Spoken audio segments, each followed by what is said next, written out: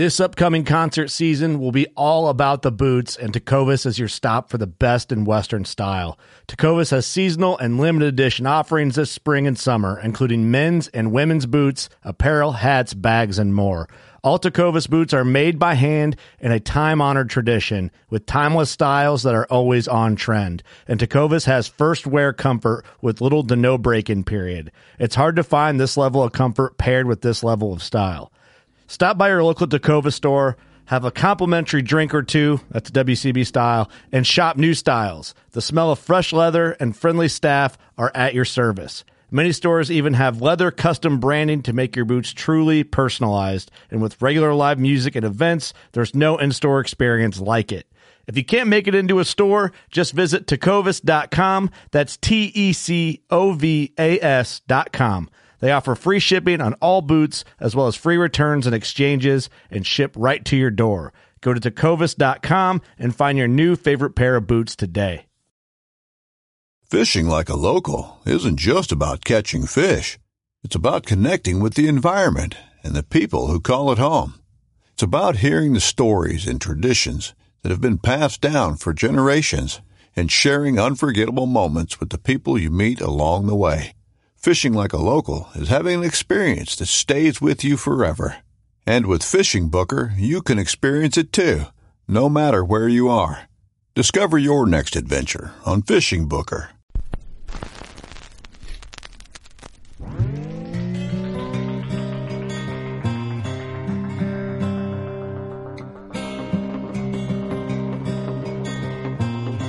This is Jeff Lindsay. This is Michael Pitt. Hey, everybody, it's John Dudley from Knock on TV. Hey, guys, this is Jared Scheffler from Whitetail Adrenaline. Hi, I'm Taylor Drury from Drury Outdoors. Hey, this is Nick Munt from Bow Collector. Hey, this is Melissa Buckman. Working Class Bow Hunter. Working Class Bow Hunter. Working Class Bow Hunter Podcast. Working Class Bow Hunter Podcast. Working Class Bow Hunter. Working Class Bow Hunter. Working Class Bow Hunter. You're listening to the Working Class Bow Hunter. That's right. This is the podcast for Billy Joe Lunchbucket, the working man, just like me and you. My name's Travis T-Bone Turner from the Bone Collector. Thank you for tuning in. It's really, really not that good.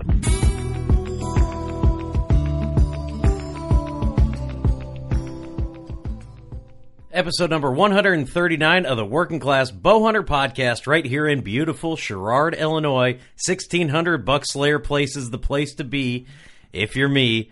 That's right. In the studio today, we got Kurt. Hello. Moneybags Mark Reif. Hey. And I'm the round man with the square deal, Steve. Hold on to that forever. I cannot live that down. And I'm just so sad that we did a podcast with Philip Vanderpool. Big shout out from The Virtue. Coming this week as well, so stay tuned. Yep, that's coming up. But he didn't say it on the podcast, so you guys didn't get to hear it in real life. But everyone that was in that room, it was the most special moment of my life. So there, I just wanted to... It's a great nickname. It is. And I thought he was... Because I'm a big guy, I thought because I was wearing square toe boots... I thought he said the round man with the square deals, like he was, you know. But I thought that's what it was all about anyway. I think it's just a saying. I think it's like a Southern saying. I'm not sure. Email us if you want, if you know the answer, workingclassbowhunter@gmail.com. Also, check out workingclassbowhunter.com. We're doing a new thing on the website, featured episodes. This podcast will be a featured episode. Mm-hmm. So if you want to know more about who our guest is or just more information where to find us, go to Working Class Bowhunter. Top tab on there is featured episodes. It'll be the latest one in there, and you can see videos and pictures from the episode and all that. So check that out. Something new we're doing. Yeah, and if you guys like us enough, subscribe to us on iTunes and give us a rating. 5 stars because we think we're worth it. But we're not going to tell you what to do. We could just suggest what we think you should do. But we would appreciate 5-star ratings. Moving right along, this podcast is brought to you by 164 Outdoors. Ross Bigger is the man behind 164. Elite, basically anything the outdoor groups makes or sells, he carries it in his shop. New and used Elite bows. You got to get out there, check out the new options, the tempo. He's got it all out there. So you want to rattle off a celebrity's phone number for the world to hear? 309-221-2425. Ross Bicker, 164 Outdoors. Great beard, great bows, great service. Also, the podcast is brought to you by Scent Crusher. ScentCrusher.com. Everyone knows about Scent Crusher now, taking scent control to the next level, using ozone from the gear bag, the roller bag, the Ozone Go, the closet. They basically got you covered on really wherever you're going to store any of your hunting clothing or gear to eliminate scent. It's kind of the new thing in for scent control, and I think it'll change the way scent is eliminated probably forever in the hunting industry. So, Scent off, game on. that's right. Also, HHA Sports. Yeah, HHA Sports, hashtag Single Pin Nation. If you want a site that is made in America and you're a super fan of Wisconsin, I would suggest you buy an HHA. Lifetime warranty. Lifetime warranty, the best single pin on the market. Now they offer the Virtus 22. It'll be out soon in April. Yes. I hear. We'll check with our boys at HHA and see for sure when that'll be out. We've got an inside guy there, but the Virtus 22, 2.2% of those proceeds are going to go to veterans, charities that help support PTSD.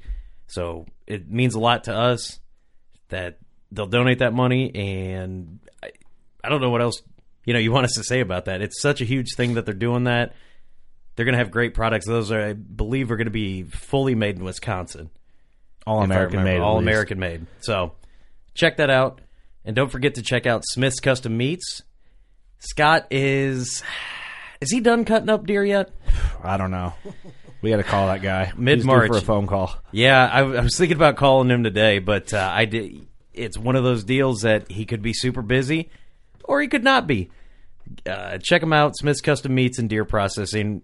Next deer season, take your deer down to Viola. Go give him a shout out. He needs to break in that new freezer. Also, for our local listeners, we were supposed to post a giveaway for like 25% off processing at Smith's. Eric kind of dropped the ball on the video, so we're going to record another one after this podcast and get it up this week.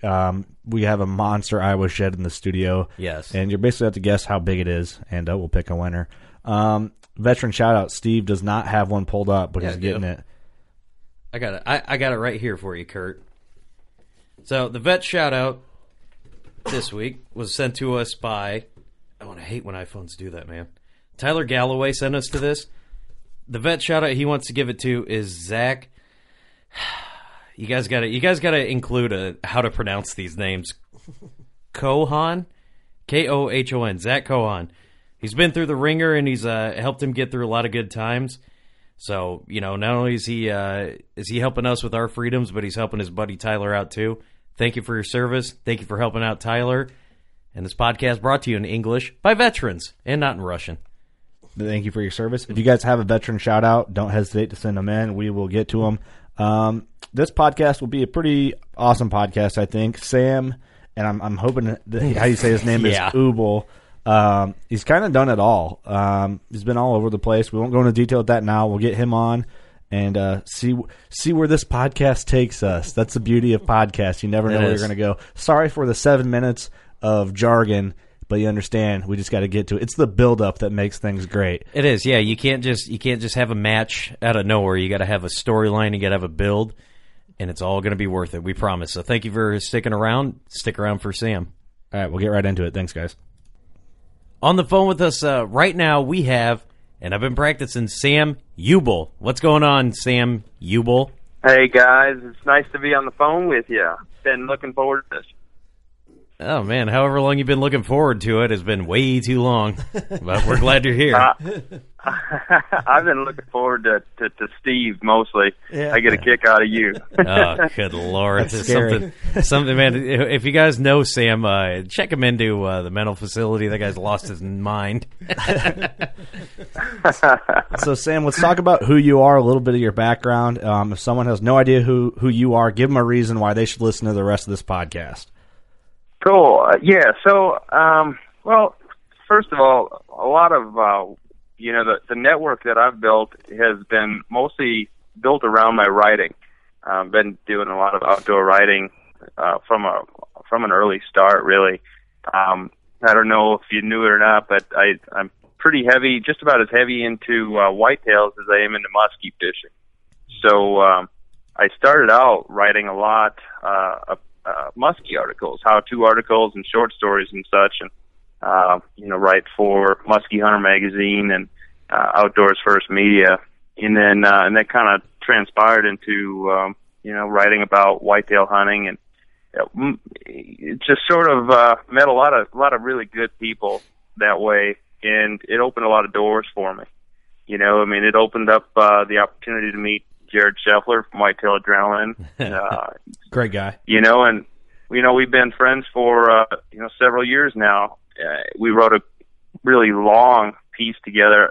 He and Shay and I, we co-authored an article called Strictly Public, Strictly from the Ground, and that really spawned that relationship. And Jared was kind enough to invite me to come hunt with him and film for Whitetail Adrenaline 2 seasons ago, and I was lucky enough to have 2 opportunities at great bucks, and made one of the 2 opportunities count, and went back again this fall and hunted with Whitetail Adrenaline. So that's kind of been on my agenda. And then the last 2 seasons, I also was fortunate enough to hunt with Wisconsin Whitetail Pursuit, and I'm from Wisconsin, so I had kind of kept my eye on those guys. I liked what they did. They're real do-it-yourselfers. They were just average Joe guys.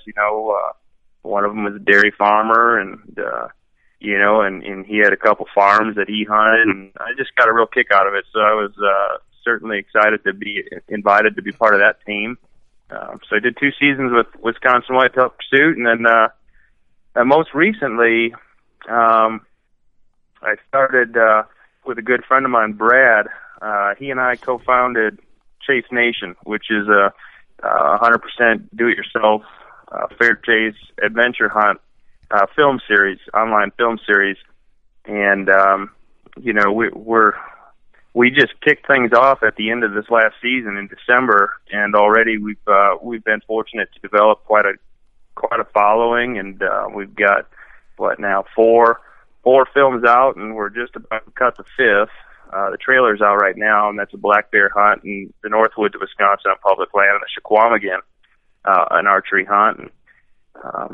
And then most recently, a good friend of mine and I co-founded Hunt More.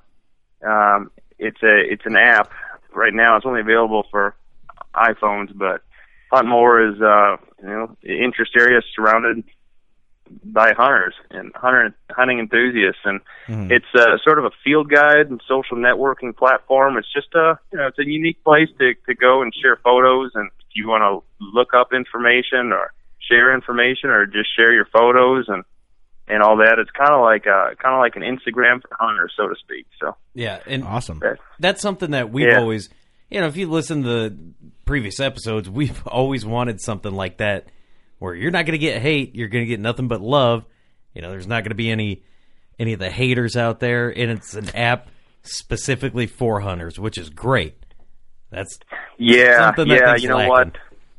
I can't tell you how many times we get those unhappy faces on Facebook when we share a photo of a bow kill or something, of dinner, a kill shot, and we're real proud of it, and the picture could be above the clouds up in the mountains posing behind a beautiful billy goat, and the work involved in going after an animal like that, shooting it with your bow on a spot and stock hunt, and then somebody comes and gives you the upside down face and says something, ridiculous on the comments, and it's just kind of, you shouldn't let that get to you, but, you put on that face like, it doesn't bother you, but, it sticks with you a little bit. It kind of annoys you.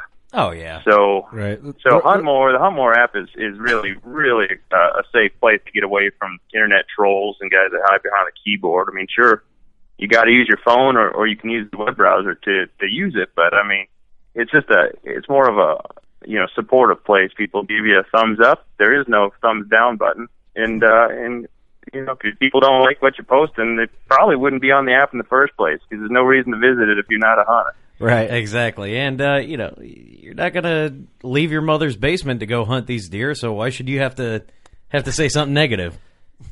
That's right. Oh man, there's just too much of that. You see that all the time. It really bums a guy out when you're on. Social media is just a mecca for bullying. I can't believe some of the stuff that I see. You know, nobody knows another man's story or a child's story or a woman's or a little girl's story if they don't know them personally. And and it's just really sad to see, you know, well, what was it, like last week I saw this little guy who's probably like 13 years old posing behind a buck. It was maybe like a 4 or 5 pointer, just a little basket. And the smile on his face, you know, the whole story was written in his face. And then what do? You got to scroll down and read a bunch of trolls on there just giving him a hard time and saying god-awful things because it's not a big enough deer. It's like, man, when did this become such a game of inches? I mean, what, did everybody forget about their first deer and the whole experience? And nobody knows, you know, the kid's story. So it's just like a shame. Yeah, the hate within is too common. And I think eventually that'll all... with a positive attitude, I see it going away. Yeah. You know, the hate within, like, you know, the whole, like, well, don't shoot that, but, you know, shoot what makes you happy. But I think that eventually will fade out. I hope, anyway.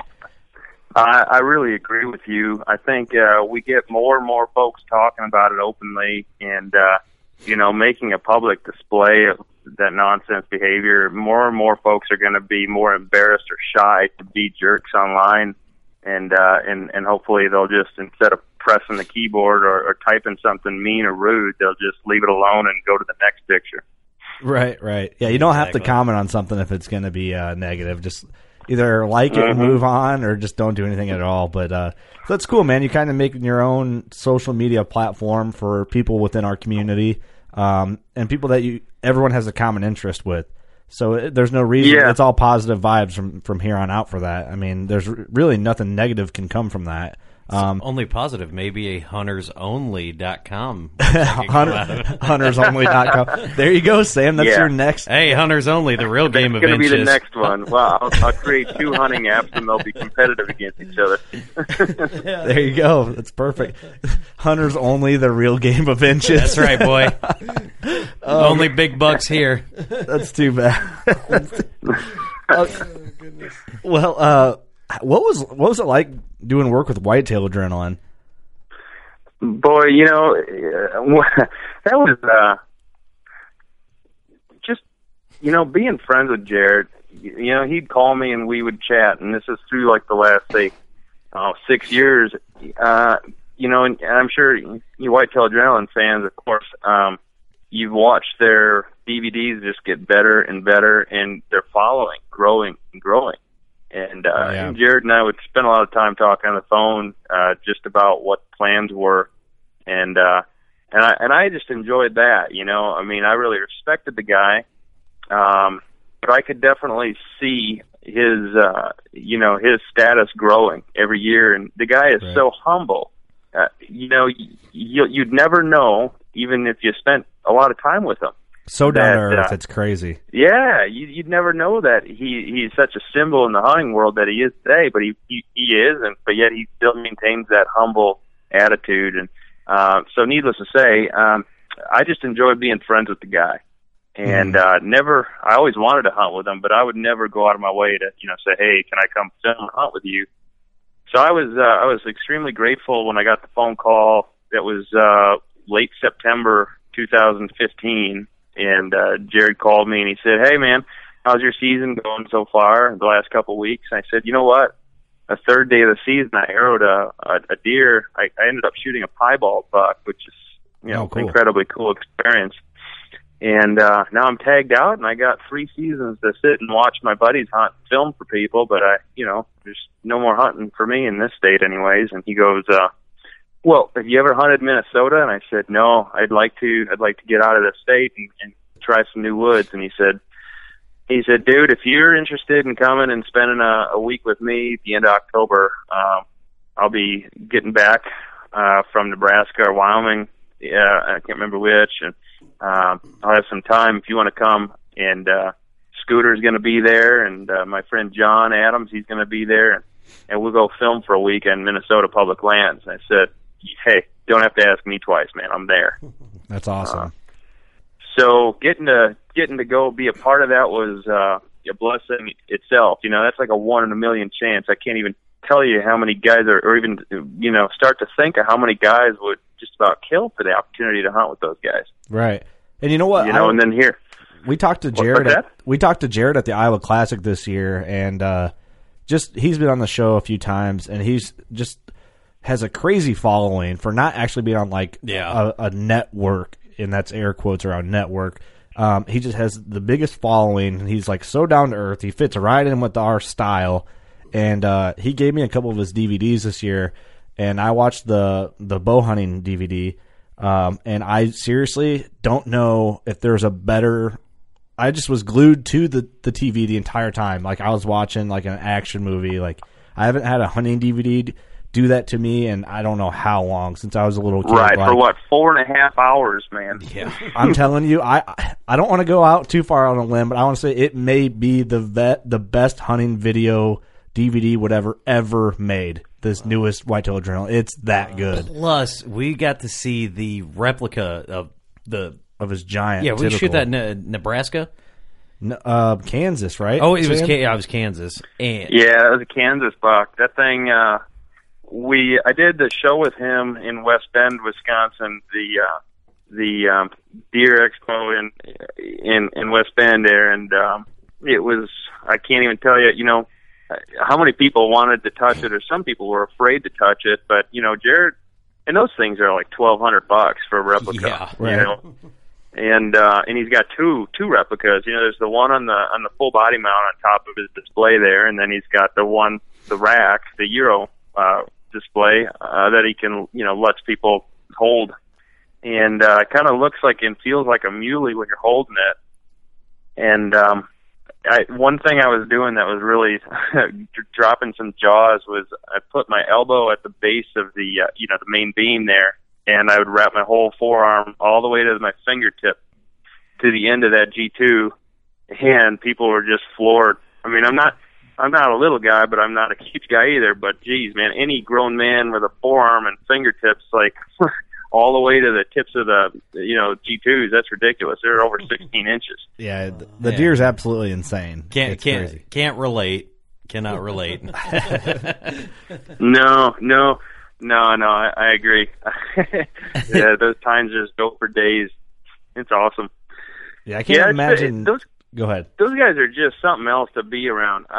Just being in the woods with Jared. So, like, it was one thing to be invited to come hunt with him the first time, and it was another. On the way there, it was like, well, we're going to split up the cameraman. I'll film with you a couple days. Jared told me, and then John will film with you a couple days because I'm going to probably hop in the woods with Scooter, Scott Meska, and that's like. I'm down. However you want to do it. I'm just glad to be here. But I ended up getting to hunt and film with Jared the entire week. And, hunting with Jared, and he'd probably be embarrassed by me saying so and tell me to stop. But to be perfectly honest with you, it's a really humbling experience to hunt with the guy because there's a level of intelligence in that man that when you're in the woods with him, you almost feel like you're amongst like a modern day Fred Bear or something. Right. He is. His senses are so keen, and his thought process. And I study the heck out of the animals, and I try to be so specific with my approaches. And I think there's a reason behind just about everything I do. But boy, I learned a lot just spending some time in the woods with him. It was an awesome experience. I can't imagine. I was thinking about it watching that DVD, and I'm like, this guy is probably killed one of the biggest deer of all time with traditional equipment. Is it a longbow he's hunting with? Yeah, that is a straight-up longbow, man. That's not a recurve or anything else. It's a longbow, stick and string, custom-made for him. He's got 3 or 4 of them at home. It's funny, like in his bedroom, he's got like longbows laid up against the wall. I almost felt silly sitting next to him or standing next to him in the backyard there. When I first got there, I said, well, if we're going out for the afternoon, I'm going to have to throw a few arrows at the target and just make sure everything's good from travel. And, I'm sitting there with a compound, and he's just slinging arrows with the longbow, and it just blew me away. It was cool. Like I was sitting there, with a longbow. That's got to be one of the biggest typicals ever killed with a longbow. I mean, in recorded history. Well, in there though, you know what I mean? Like it's got to be. It has to, and I don't know the exact figure to be honest with you, but I would go out on a whim and challenge anybody to say that has to be at least one of the top 5 typical whitetails ever killed with a longbow. And it is number 1 killed with a longbow on film, and it is number 2 ever killed on film as a typical. And number 1 was by Pat Reeves. He shot, I think it was a 202-inch typical with a compound on film. It's insane. So, some studly shit right there, ladies and gentlemen. Yeah. Yeah. Now, Sam, we can sit here and talk about another man, but we want to talk about you, Great the transition. man. You yourself, Jared's great, absolutely fantastic. But I want to talk about Sam, and I want to talk about the 8-point buck that you shot. The one with Whitetail Adrenaline? It was in October, yeah. Yeah, so that the canoe buck you're talking about. Yep. Man, well, if you watched that DVD, you saw me miss a really cool looking deer. He wasn't an old deer. We actually thought he might have been, looking back at the replay, he might have been only a 2.5-year-old, maybe a 3-year-old. But I shot at him. I'll tell you something, and I'm sure that there's a lot of guys that would cross their arms and roll their eyes when they hear it, but there's a whole heck of a lot more hunters out there that can totally understand and relate. And that is when you are hunting on the ground especially, okay, but when you're on public land and you put in the kind of days that we were doing, I mean, we were up before dawn every day and in the woods after a long drive from Wisconsin over to Minnesota, and you're hiking up and down these hills. Even a small buck looks big to you, but this buck, he confused me. I thought he was, when you watch him, you can tell right away he's a 14-pointer. He's got split brows, he's got split G2s, he's got an inside point on the left side. The thing is just gnarly. And I would have been, tickled to death with him, but, when you're putting that kind of work in, to me it's a success, even if it's not a giant. He wouldn't have scored much, but for character, it would have been a huge success, and I would have been super proud if I would have connected on that deer, despite his age. But I missed him. I shot underneath him, and I misjudged the yardage. I thought he was at 30 yards, and I'm on the ground, and it's easy to misjudge yardage when you're on the ground like that. And he was actually at 40. So I aimed low, and he was making a rub on a tree, and he didn't really duck. I just straight up went right under his armpit. I missed him by, 1/8 of an inch. I mean, that thing must have shaved hair, but I didn't get any penetration. So long story short, we find this arrow, and this is on day 4. We just spent, thank God, I don't know, too many hours, probably three hours at least, going about 4 miles upstream of this river. We went up against the current because we found one public access to get onto the river, and we knew there was 4 different public pieces that abutted this river, and that was the last place we expected anybody to enter those properties from. Most guys will park at the parking lot, and they'll walk in the easy route, and typically they'll hunt the hardwoods. But in this kind of terrain, this is real hilly country. I mean, it's hill country to the nth degree, and when you flatten that out, even 40 acres flattened out turns into, 80 acres, because of these steep ridges. So for a guy to go all the way back from the parking lot, which is usually there's one parking spot at these places, and they walk all the way back to the river, I mean, I just didn't see anybody doing that. Plus in Minnesota, most of the guys, you only get one buck tag, and it's bow or gun. You got to make your decision. So,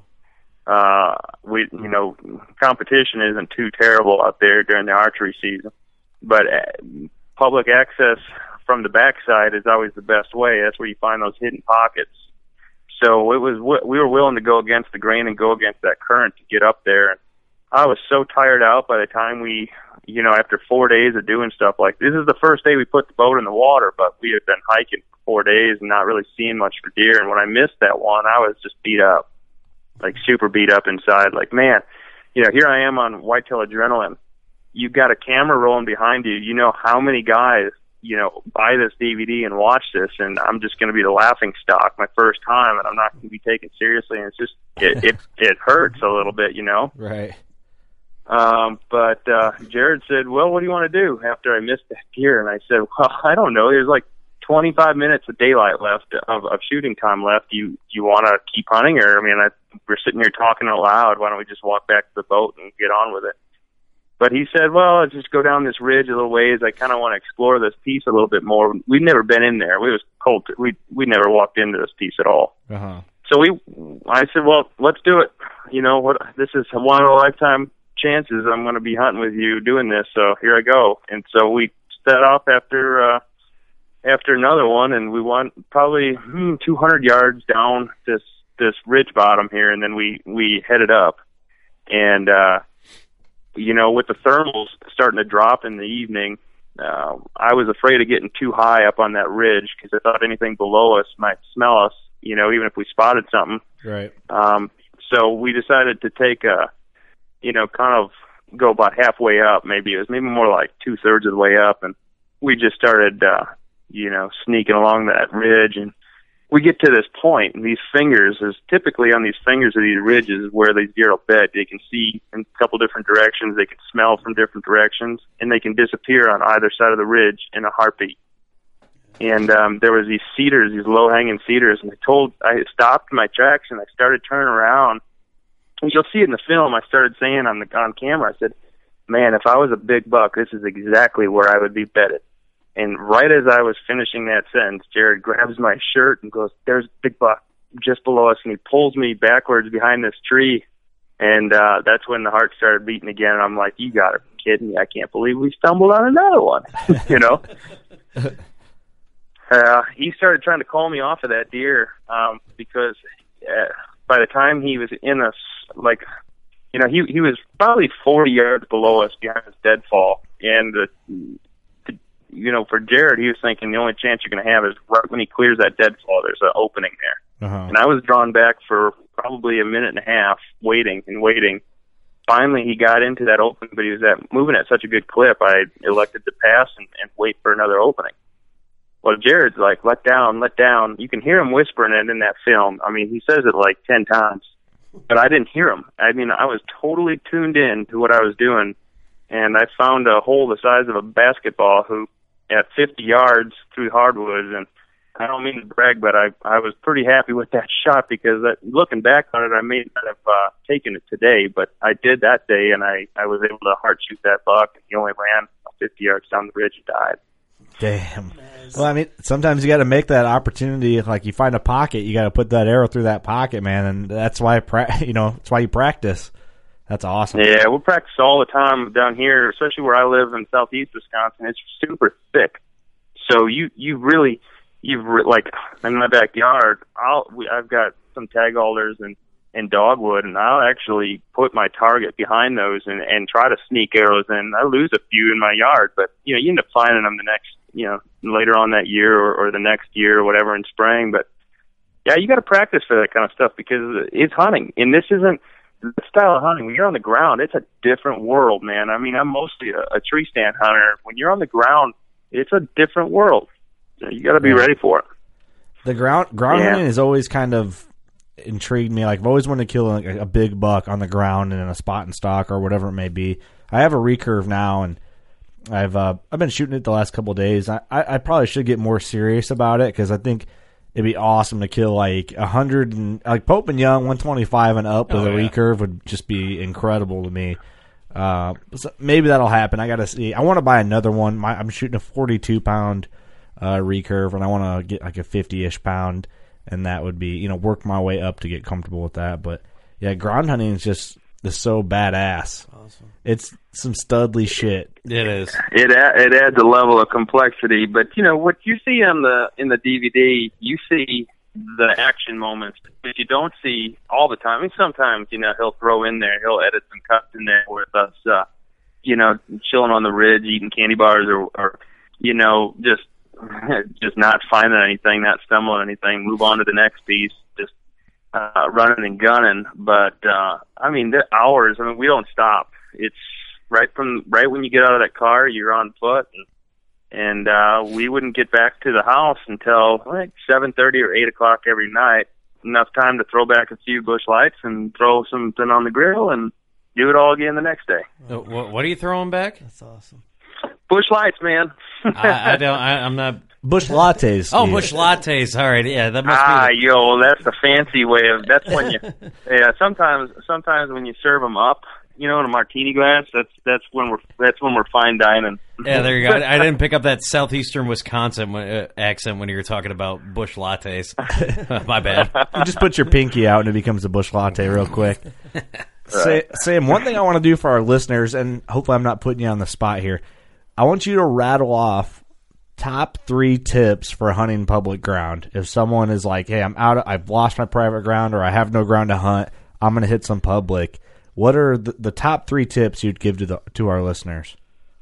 The first one that I would say right off the bat is, and I'll steal this one from Mr. Infault. Dan Infault is the beast when it comes to hunting public land, and that is make sure that you are hunting anywhere that you wouldn't imagine somebody else to hunt. And it sounds so simple, right? But when you look at public land on an aerial, you can usually see people's trails, like their walk-in trails, from the car. Mm-hmm. And just about any piece of hardwood that's semi-easy to access, likely somebody's already hunting there. You've got to pick the spot on the map that looks like something that a guy sitting next to you who loves hunting just as much as you do would never think to go even scout because it just doesn't look right. And those are usually the spots where those public land deer or hide out because, of course, that's where nobody else is hunting. The number 2 thing is something that, is, to me, it's just second nature. It's what I've been doing for my whole life that I've been hunting, is I started out hunting public land. And that is, you've got to be willing to put in work using a boat to access the backsides of properties. When you find a piece of public, how many guys are willing to put in a boat and, go down the river? How many guys even have time for that after a day of work? Most guys just need to get in the woods. Mm-hmm. You want to find the backside of properties because those are those hidden pockets. They're not hidden, but those are those pockets of public that just don't get pressured. Another way to do it is if you knock on people's doors who have quarter acre or half acre, maybe an acre of land, they just have a yard, and their house maybe abuts public on the backside. And most guys are, pulling into the public parking lots rather than, spending some time in the off season knocking on doors saying, hey, for a case of beer or something, you mind if I park here 2 or 3 times and just walk across your yard to get into that public land back there? You'd be surprised how many people are friendly enough to say yes. I mean, of course, there's people that also hunt it, so that to them is like their little sanctuary. So they'll, you'll hear no's a lot too, but sometimes you'll hear a yes.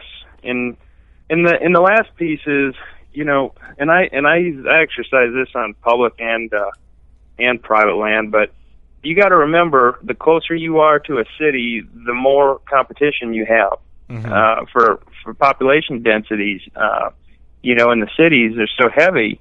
Those public pieces are going to get pounded. So that's when you got to get really creative.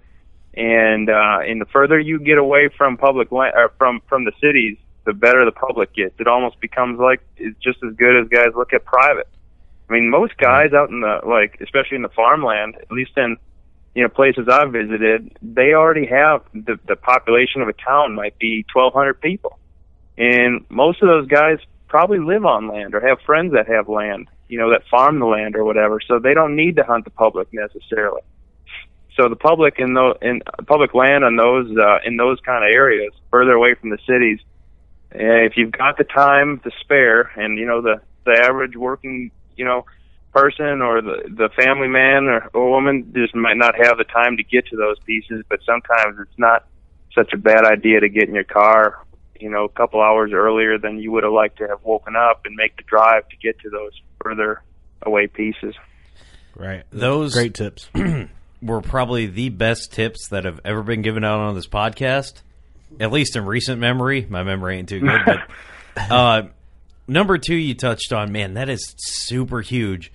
Look at when you can pull up an app that has the parcels and you can see who's butting up to some public land. Man, that's such a huge deal to just be like, hey, let me walk in your backyard just so I can access this point. That's that worst they can say is no. That's game changing right there. Hashtag heard it on the Working Class Bowhunter podcast. There you go, man. Nailed it. That's a little long for hashtag, but that's a great tip. No, that is a that's a huge one for sure. I mean, that's what. Anytime you look at, well, if you're going to go hunt public land, there's really no excuse anymore not to use your phone or the internet to take a quick glimpse from the sky and see what that land looks like. I mean, in typically you can see from just about any map online available now, you can see where those public parking spots are. And, you just think about how most guys are going to do it and do it the opposite way. And those backsides of those public pieces, those are those gems, man. That is the spot to be. One other thing, a good tip is don't always believe the signs that you see, because you find if you travel and hunt public land enough, it is realistic that there are times where signs get moved. Yep. And there's also some kind of sneaky ways to for one example, hunting in Minnesota, the last 2 years we revisited. So Jared and I hit a spot, and when we first went there, this is 2 years ago now, when I shot the canoe buck, we pulled up to this piece, and there's no trespassing signs everywhere. But I'm thinking, well, where did you think we were going to walk in and start looking, dialing down with the map, and you can actually see the parcel line, that there's an easement, a walk-in easement that's only about 10 yards wide between two private pieces that goes maybe 200 yards. And you got, if you're questioning, because here's the deal, here's why it was confusing to me. It's only 10 yards wide, right? And there's no trespassing signs on both sides of the entrance from the road. Walking up to that, naturally you'd be like, well, we must have gone to the wrong place, because you wouldn't think that that's an easement. But so really do your research and look at the maps, because of course private landowners, they're not doing anything wrong by putting those signs there, but it is confusing. And sometimes if you're really in doubt and you have cell phone reception, make a phone call to the DNR and ask them. Yeah, that's and you could understand it's either one or two things. Either the landowner really got tired of people thinking that this is just public, or it's someone who's like, man, I bet if I put no trespassing signs up here, even though it's an easement right here, they're going to think it's no good.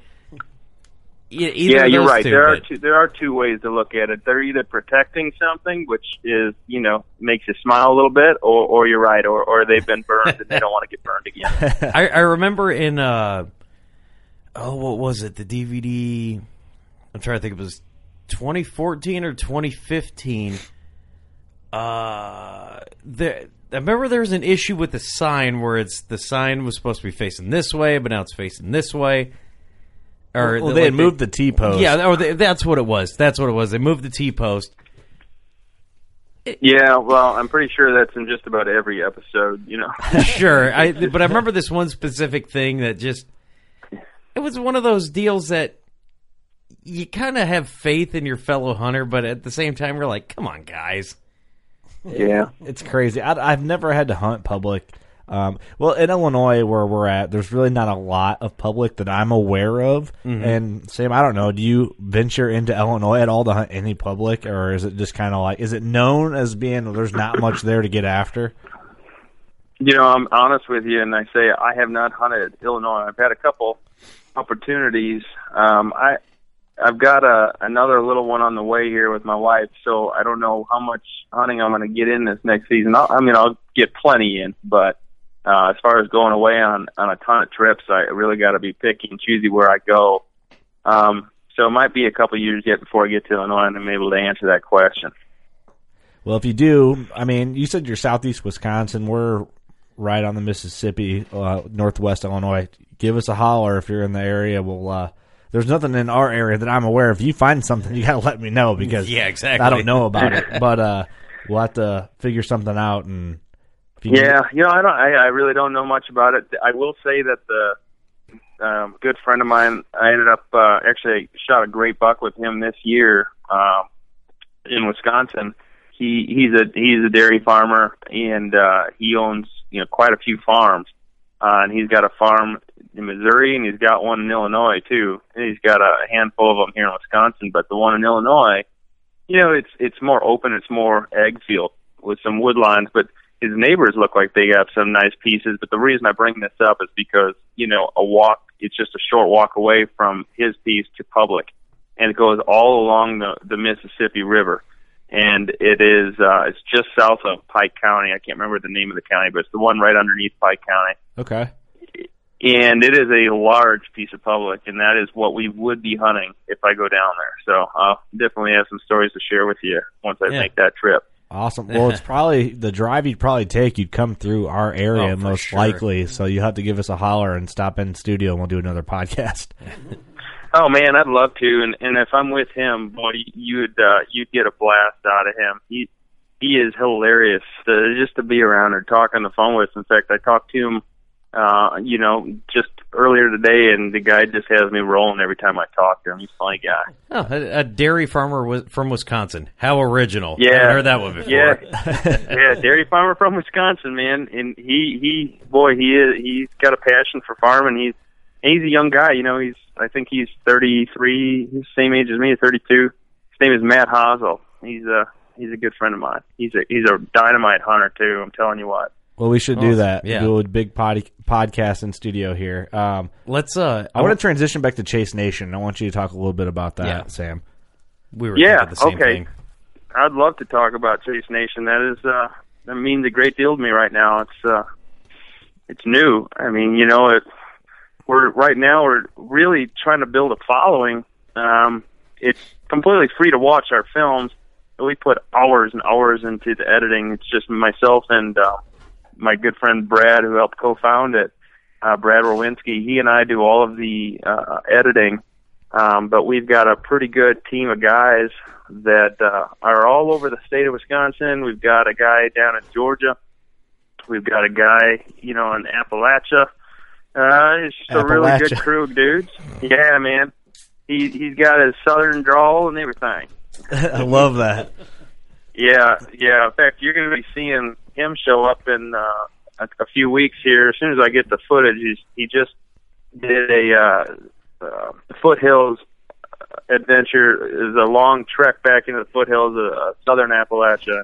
He gets into a trout stream, and he's it's everything about the grace of a fly to bad weather and making a fire on the side of the river and cooking what you catch and all that.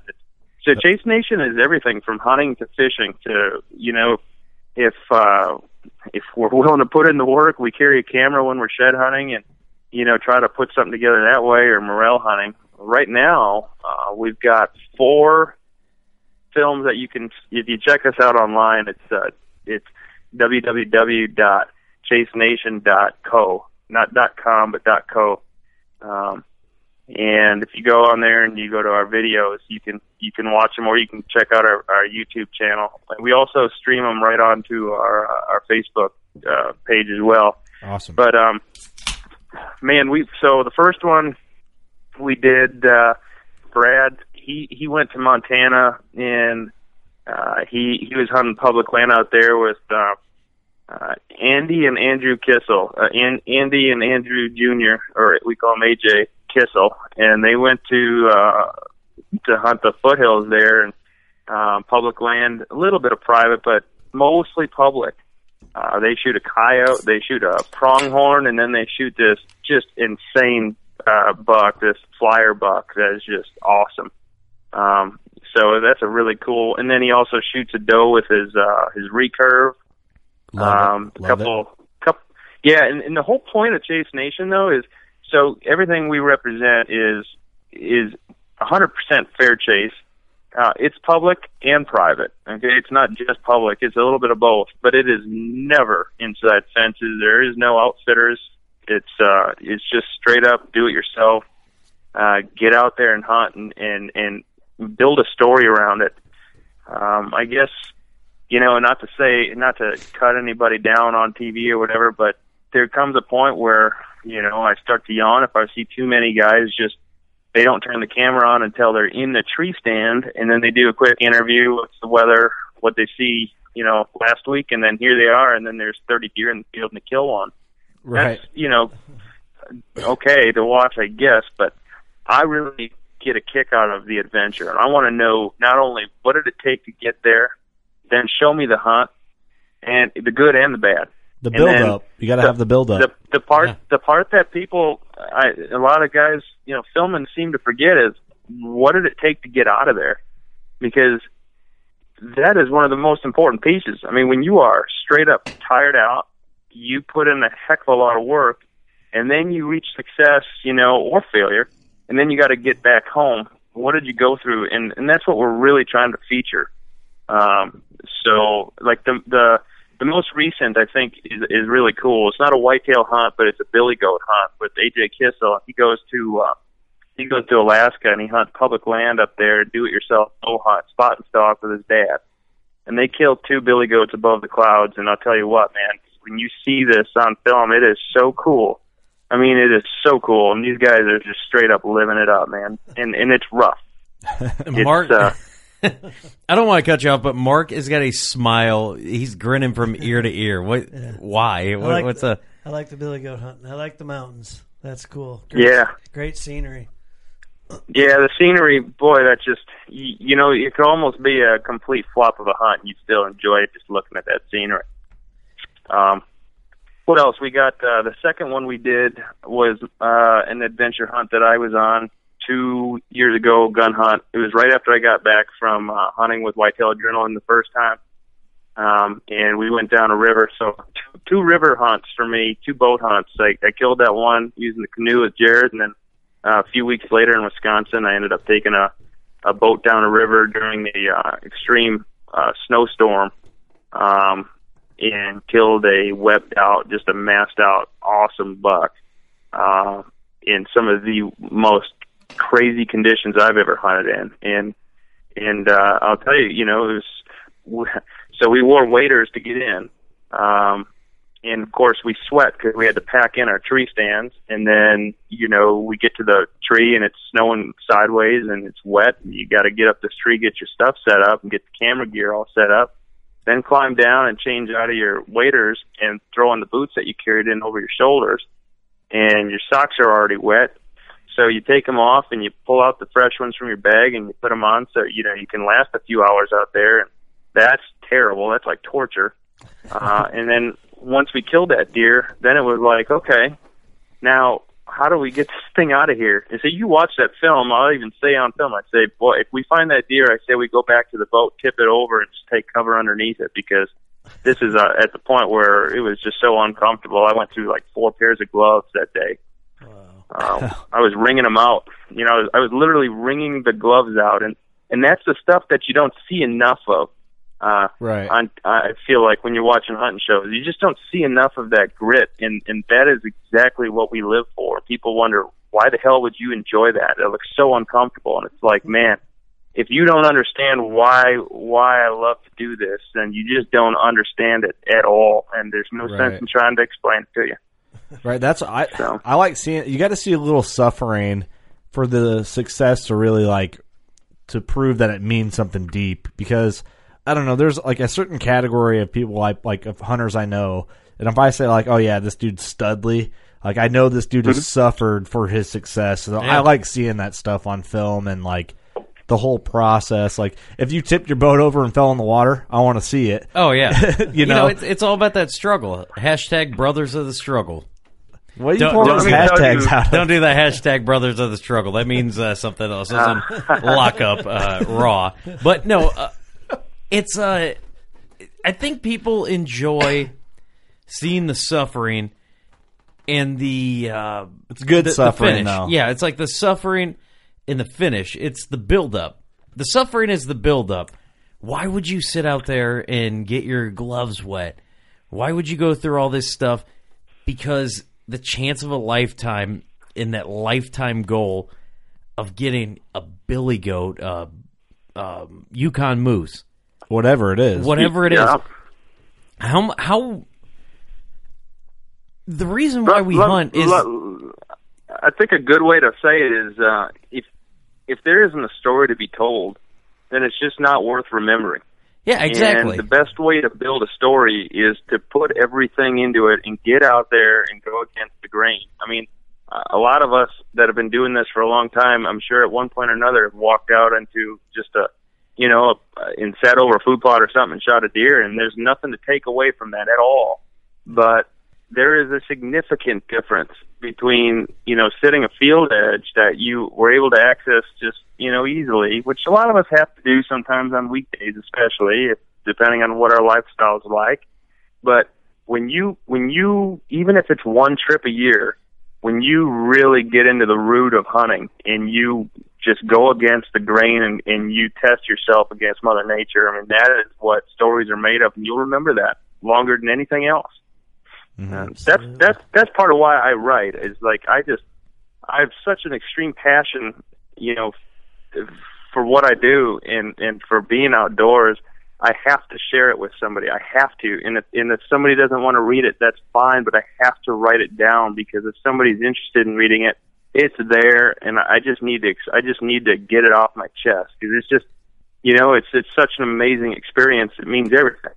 Well, I think you could use your words to express yourself a lot more in depth than you can video sometimes too. Mm-hmm. Especially with your time that you're limited to be on the video compared to an article that you can really go into depth and detail and really get your feelings across. One thought that we had when we started developing Hunt More, that app, the one thing we thought about was, okay, well, not everybody's great with words. Not everybody can tell a story, but everybody has a story. And, smartphones these days, and it sounds so weird when, you're talking passionate about something and then we jump to cell phones, I understand, but listen, there's a point. It's that, God, isn't it amazing how many people that that you had no idea were as creative with photography, you find out suddenly have a unique passion for taking really cool photos that they shoot with their iPhones or something, some people, they can't tell the story, but they can do it through photos or through videos. And that's why we built that app. Here's a place you can tell your story without having to, include the words if you don't want. Just share it with us. Mm-hmm. I can sometimes look at a photo, and be able to read the story or make up my own story to it, but it's a powerful thing. And when you were talking about, earlier you said something about, the struggle. I don't know if Jared will show it or not, but this last season, some of the Whitetail Adrenaline, it's kind of embarrassing to say out loud, I guess, looking back on it. But at the time, it was like, holy crap, did that just happen? But we went down. So Jared was filming with John on the Wisconsin side of the Mississippi, and I was on the Minnesota side with my good friend Steve Jeffrey, who was filming for me. And we took the boat with us that morning, but we ended up stopping at a different piece first, and we walked in. We spent 2 hours bumming around before we realized all the sign was cold. So we backed out and said, let's go down and check out this river. We found a nice piece that was down this river. We wanted to go check, and we found a way to get there using the current to our advantage, because that was the one thing that Jared and I messed up the year prior. Burned ourselves out going against the stream to get there, right? Mm-hmm. So we get down this river, no problem. The river's high. Mind you, it's like 2 feet high, because the last week it's been raining on and off. And then when you're hunting hill country and you have those rivers, all that runoff from those ridges, man, it just fills those streams up, something fierce. So we get down this river in no time, and we're hunting, and we hunt hard, and we're burned out. We get back to the boat. It's after dark. It's it started raining like when we got there, it started raining to the point we had to put that camera in a garbage bag and conceal it a lot of the time, which when you're hunting and filming, you know, and you only have a week to get something going, really bums you out, because if something happens in that time, you know, it's like, well, what do you do? You know? Right. So, long story short, it's been raining more and more, and we get back to the boat, and the river has risen enough to, at this point, now there's trees rolling down the current. You can hear them. Sometimes you can see them in the moonlight, but you can hear them, the branches hitting the gravel bottom as they're rolling with the current, and it kind of alarms you. That's when a little bit of, you know, stress started to build up. How are we gonna get back upstream? Because unlike the year prior when we took a canoe, you can paddle against the current, right? You could put everything into it and you'll make it. But we took a rowboat, and when you try rowing against strong current like that, it is just you're not moving. It took 45 minutes. We made 200 yards, and that was rowing hard. And at that point, I was already so tired by the time we got to the boat. You know, I didn't have much left in me. And then trying to row against that current that took everything out of me. So we got out of the boat, and we tried walking it, you know, but it was so high that the water was above our knees. So every step you took was like trudging through mud. And we were 2.5 miles from the launch, and there was nobody along that river. It was completely wild. You should just kept on floating, float right down to Louisiana, make it in time for Mardi Gras.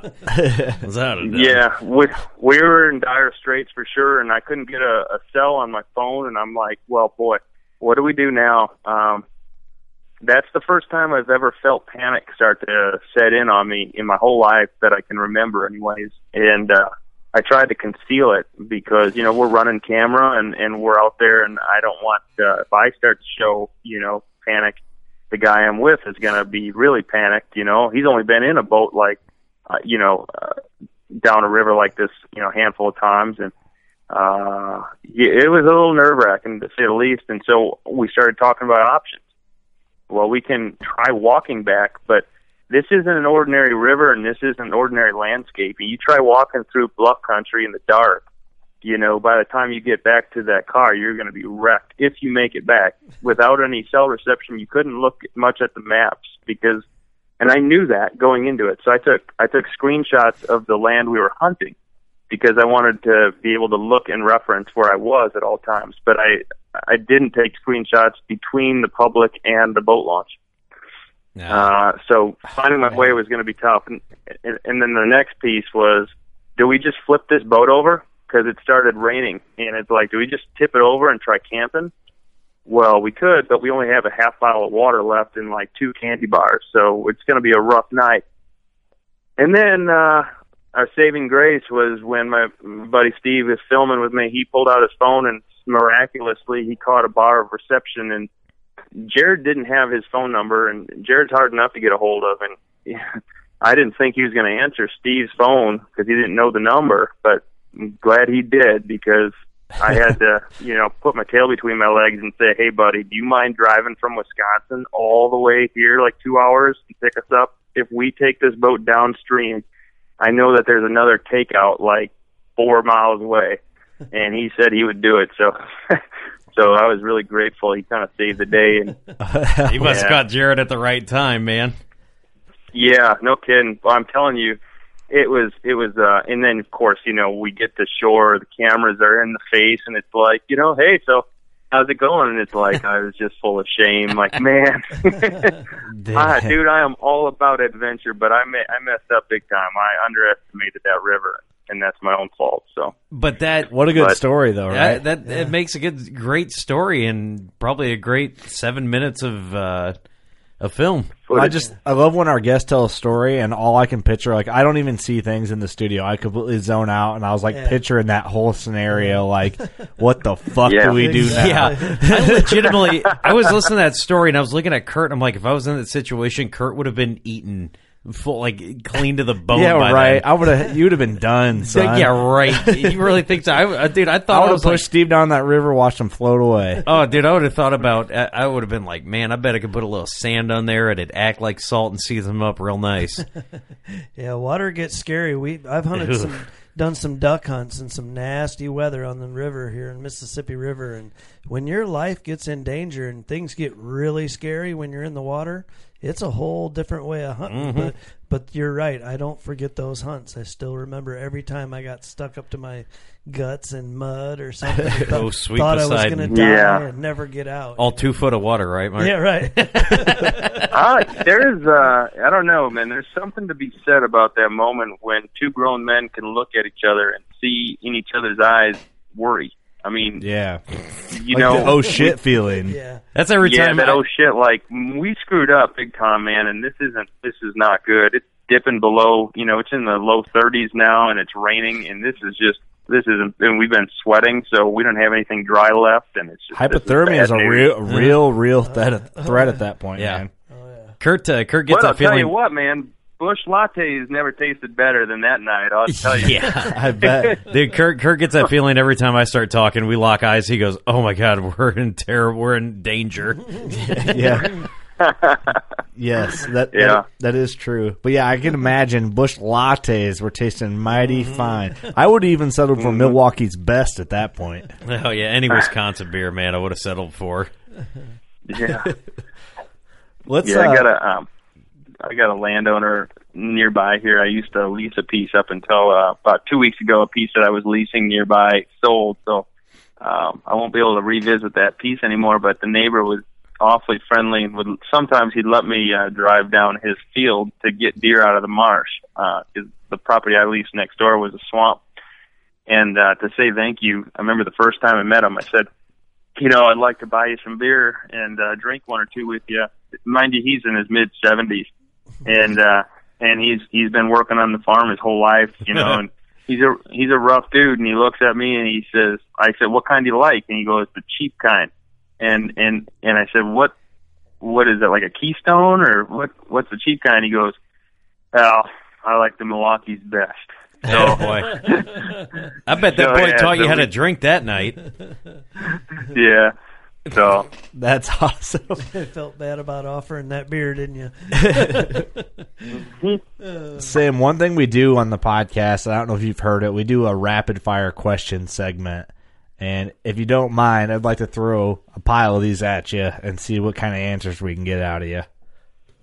Okay, is this like one of those things you say the first thing that comes to your mind? Like I might answer and it's totally off the wall and has nothing to do with the question, but that's what came to my mind. It's really close, and we should probably do something like that. Yeah, like I'm thinking so. That's a good idea. Like when I say the color blue, what do you think of? We need to do that. Okay, yeah. Write that down, like, Steve. You're like, hey man, what's your favorite state to hunt? And I'm like, apples. Yes, exactly. This is kind of like we'll ask you a question, and it's like one answer type of answers, but we always bend the rules. Like if you need to elaborate, go into it, elaborate your answer, explain what you mean. So I'll just hit you with the first one right now. Well, I'll let Steve do it because he always cuts me off, and this isn't even on our list of questions, but Steve does it every time. So go ahead, Steve. I could have made so many pro wrestling references earlier. Hashtag DIY, great champ. Anyway, favorite pro wrestler? Oh boy, I don't know if I have a favorite. I guess I'd probably say love them all. That guy. You know what? I think I know who he is. I just can't. You're gonna have to help me out with his name. But he and Hulk Hogan. He was part of Hulk Hogan's era. He was almost as big, and he was just always cracked out. And he'd always go, "Yeah," like, "Oh yeah, Macho Man Randy Savage." Yeah. Yes, Randy Savage, man, that's the guy.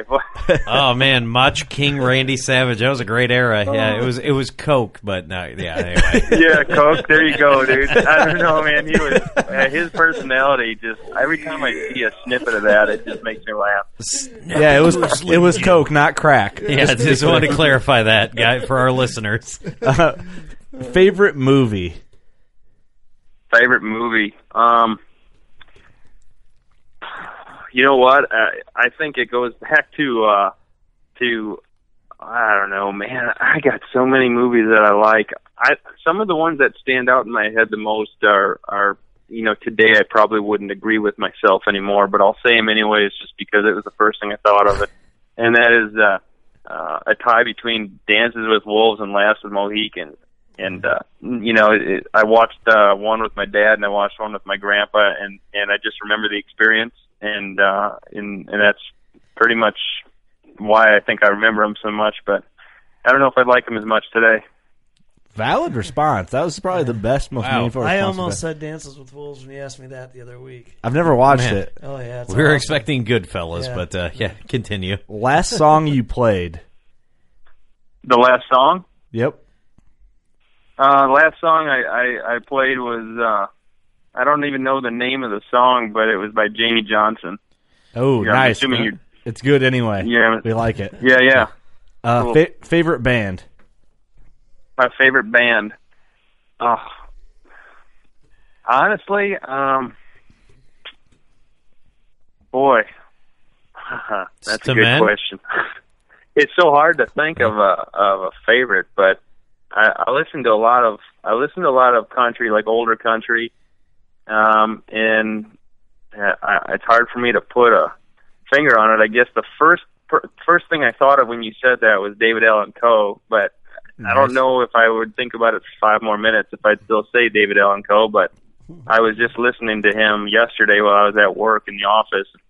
Every lyric that I listened to made me laugh because it was I work in an office, and I'm thinking if I played that stuff out loud, people would look at me different. So, all right, yeah, we know what song you're talking about. All right, let's move on to the next question. Good Lord. I want to make a recommendation. Please look up the band. It's one of my favorite bands, The Devil Makes Three. Yes.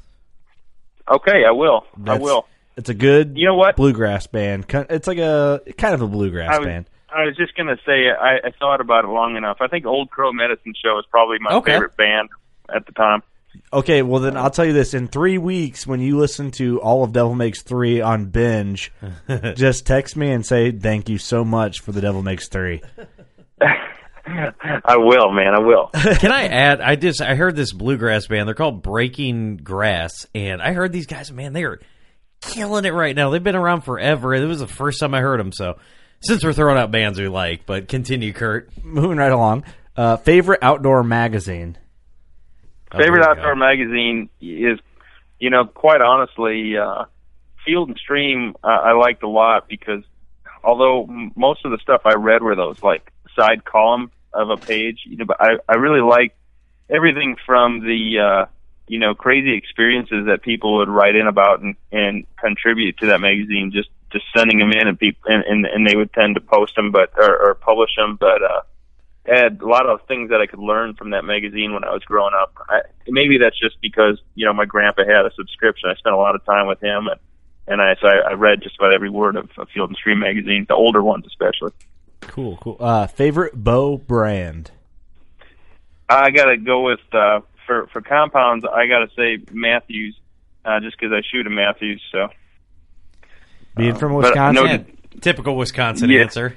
Yeah, maybe that has something to do with it. I don't know, man. I just, to be perfectly honest with you, I shot a old PSE for the longest time that was a hand-me-down. I shot a Bear that was a hand-me-down from an uncle that was from the 80s, and then I shot a 90s PSE, like early 90s PSE that was a compound, but the thing was big enough it looked like a recurve or something. It was so weird looking. I killed an awful lot of deer with that thing, though, but only in the last, 7 or 8 years have I actually put money towards good bows, and for some reason the Matthews, I liked the way they looked and their marketing was so awesome that it sold me, and that's why I started shooting them. And I guess I got lucky because they are super comfortable in my hand versus any other bow I've shot. I have respect for everything. Hoyts and Bowtex, shot in the great bows, and there's nothing against them, but Matthews just speaks my language, I guess. So I shoot a Halon 6. I think this guy's a Mountain Dew drinker. He saw the Lost Camo Mountain Dew. Like, I got to get whatever bow that is. Okay, backstrap or jerky? Dude, I'll take a backstrap all day. Shit, I'll almost eat that raw. I love that. Oh, my man. Favorite outdoor-related show? Favorite outdoor-related show? I really like watching Midwest Whitetail. Those are some do-it-yourselfers, public land hunters, and even the private land hunters. I like that they show the work that they put into it. I'm not, and again, I have nothing against dudes that do food plots. I've never gotten into it. Maybe it's a lack of equipment, or maybe it's because I mostly wind up on public land, or the private I hunt is mostly swampland because it's easier to get permission on. Uh-huh. But having a food plot hasn't always been available to me. So sometimes I get kind of lost when I'm watching those guys. I don't really enjoy watching them make food plots or plant them. It seems like so cliche now to watch a tractor go by and throwing seed out or something like on every show. But when I see those guys, when I see these guys put the work in that I do, like they're scouting in the summertime on public land, that to me, that speaks my language a little bit. So I watch just about every episode of Midwest Whitetail. That's been a popular answer recently. Yeah, it has been. It's a good show. This is not meant to be as self-serving as it seems. And we asked favorite podcast because, one, it maybe is a little self-serving. Oh, but for two, sure I is. want to grow. We as podcasters, we need to grow the whole podcasting genre, media as a whole, because podcasting, I feel like, is the future of a lot of things, of information, of entertainment, of fun, of everything. Favorite podcast, whether it's a hunting podcast or general entertainment podcast, what's your favorite, and what ones do you listen to? Sure. I've done podcasts with you guys. I've done it with Where to Hunt. I've done it with Big Buck Registry, and I've done a podcast with Doc Tucker. And, you guys everybody's been great and equally friendly, and conversation has really flowed. But if I'm speaking completely honest, my favorite experience doing a podcast was Doc Tucker's, and the reason is because it's video.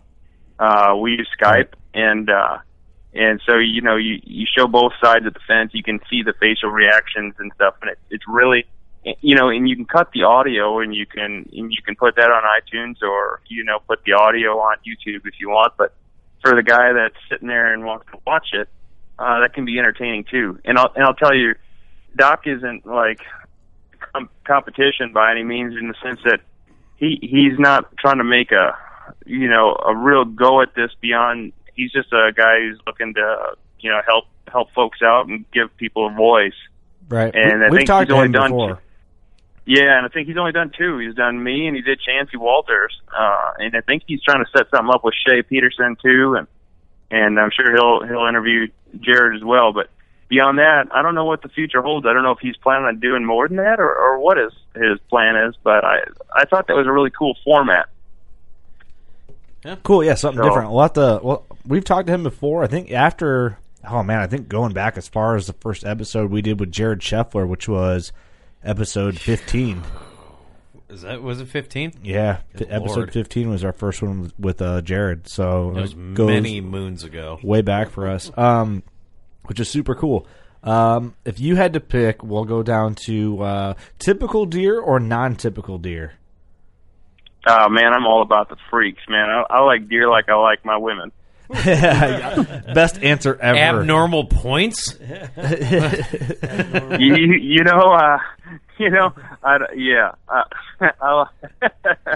just leave it at that. What's the next question? Next question. If you had to pick one superhero power to have, what would it be? Oh, man, it would probably, I guess it would be just X-ray vision or something. Man. Yeah. Okay, this is kind of like finish the sentence. You can see all those abnormal points. Finish the sentence, fill in the blank. During hunting season, my wife blank. During the hunting season, my wife, she has ups and downs, happy and sad, but loves me at the end of the season. Hanging on by a thread.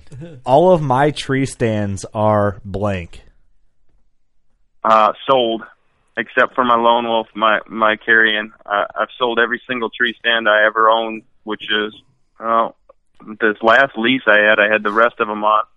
I had 9 out there, and every one of them I sold to the new owner that bought the property, and I don't care, because to be quite honest with you, you know, I've known Dan Infalt for quite a while, and he really is the reason why I bought a lone wolf in the first place, and I love to hang and hunt. So when I'm tree stand hunting, I don't like to hunt the same tree more than, once or twice. Keep deer guessing, keep them on their toes. I've hunted on the defense quite a bit. Sharing a property with somebody, you learn how to hunt around others. And a lot of times you run into guys that get married to their stand. Whether it's the only stand they have or they put in so much time that they're unwilling to give up until they score. Well, you find real fast how fast deer figure that out. And I've learned to hunt around them, and being able to hang and hunt wherever I go is truly a benefit. So I own 1 tree stand now. Sure, I can respect that for sure. I just buy so many of the cheap ones and hang and hunt. That's kind of my strategy around that. When I get sick of one, I'm like, I'll just add another one, because you never know. During the off season, my favorite thing to do is blank. Yeah, I hate to screw up your question, but dude, there is no off season. Yeah. That's an answer. There truly is no off season. I mean, if we're not bow hunting or gun hunting, we are shed hunting, or we are scouting, or we are morel mushroom foraging, or I'm fishing. It never ends, dude. It just is it's a cycle, and it never stops turning. That's a common answer. That's one I expect. And if I keep getting, I'm going to have to change it, word it up to be like, other than anything outdoor related, my favorite hobby is blank. Yeah.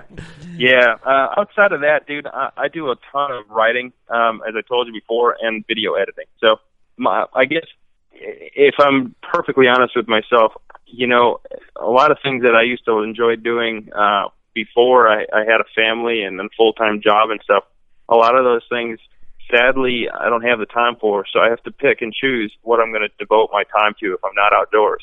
Right. And writing is something that I don't take casually. I mean, I really enjoy writing, whether somebody reads it or not. And I also really love editing footage. Building a story with film is it's an art form, and I really am enthused about that. So awesome. One more. When I'm bored in the tree stand, I like to blank. When I'm bored in a tree stand, I think I would like to start thinking about not hunting anymore, because I cannot really get bored. I mean, I know it sounds like, but you try to like make yourself sound like, oh boy, like so into the outdoors or whatever. But dude, I truly, there's nothing. If you run out of things to look at and keep you interested and occupied with your mind when you're up in a tree, you're not hunting in the right spot.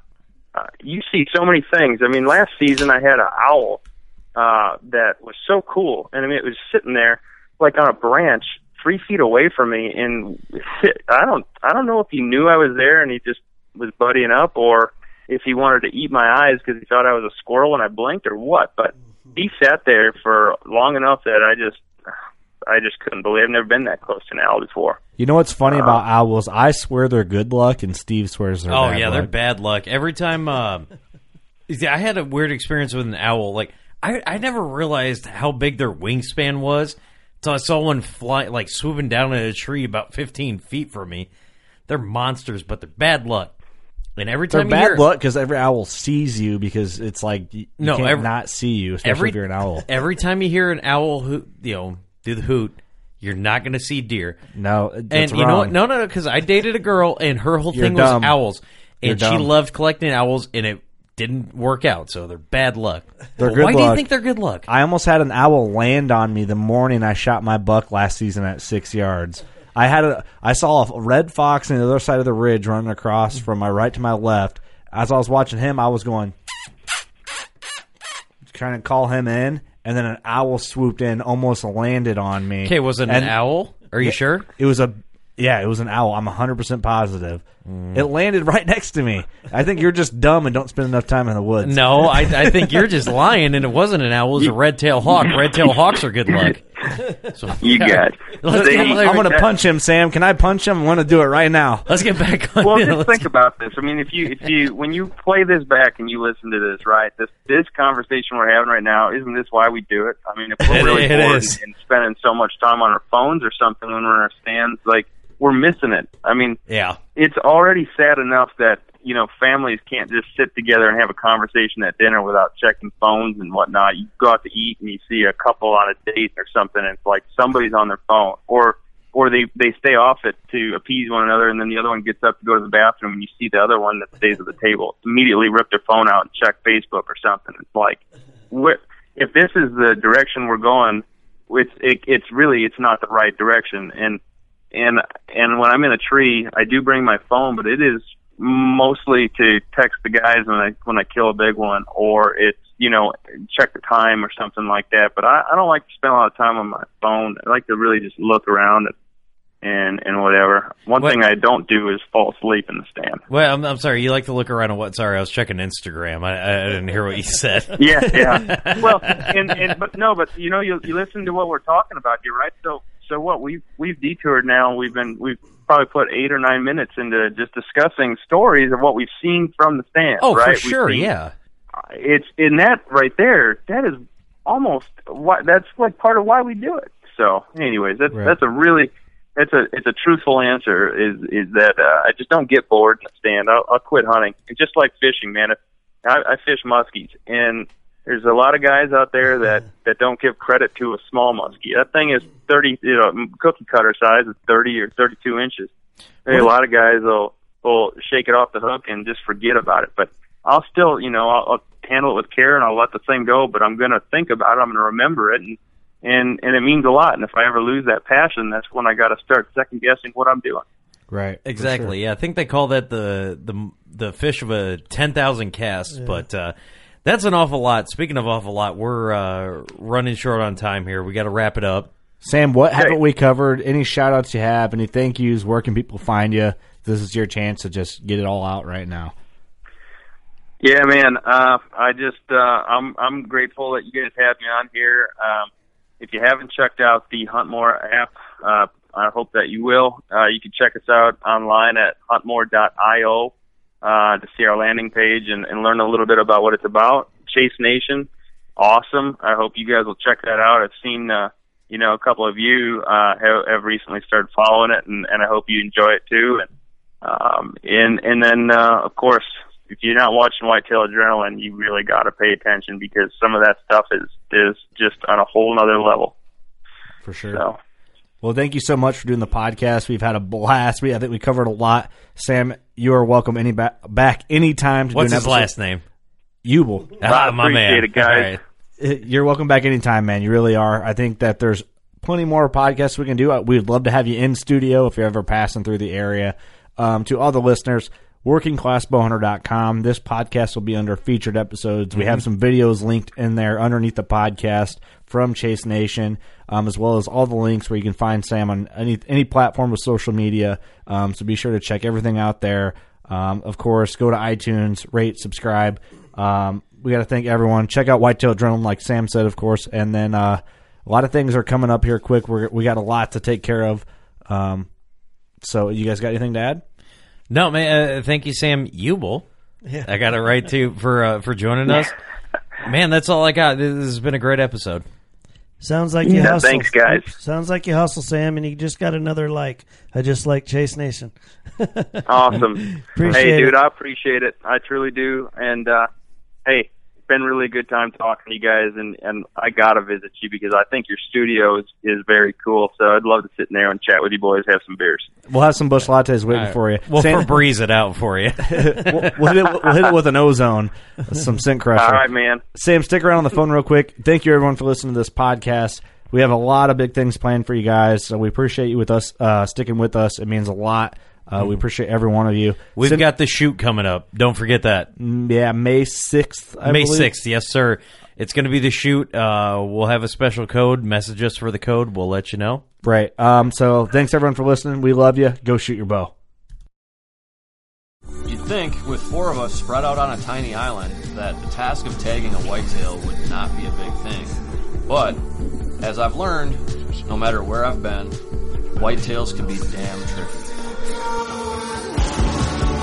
Pursuing wild game in wild places. Tune in to Hunt Stand Presents Saturdays at 8:30 p.m. Eastern. Waypoint TV, the destination for outdoor entertainment.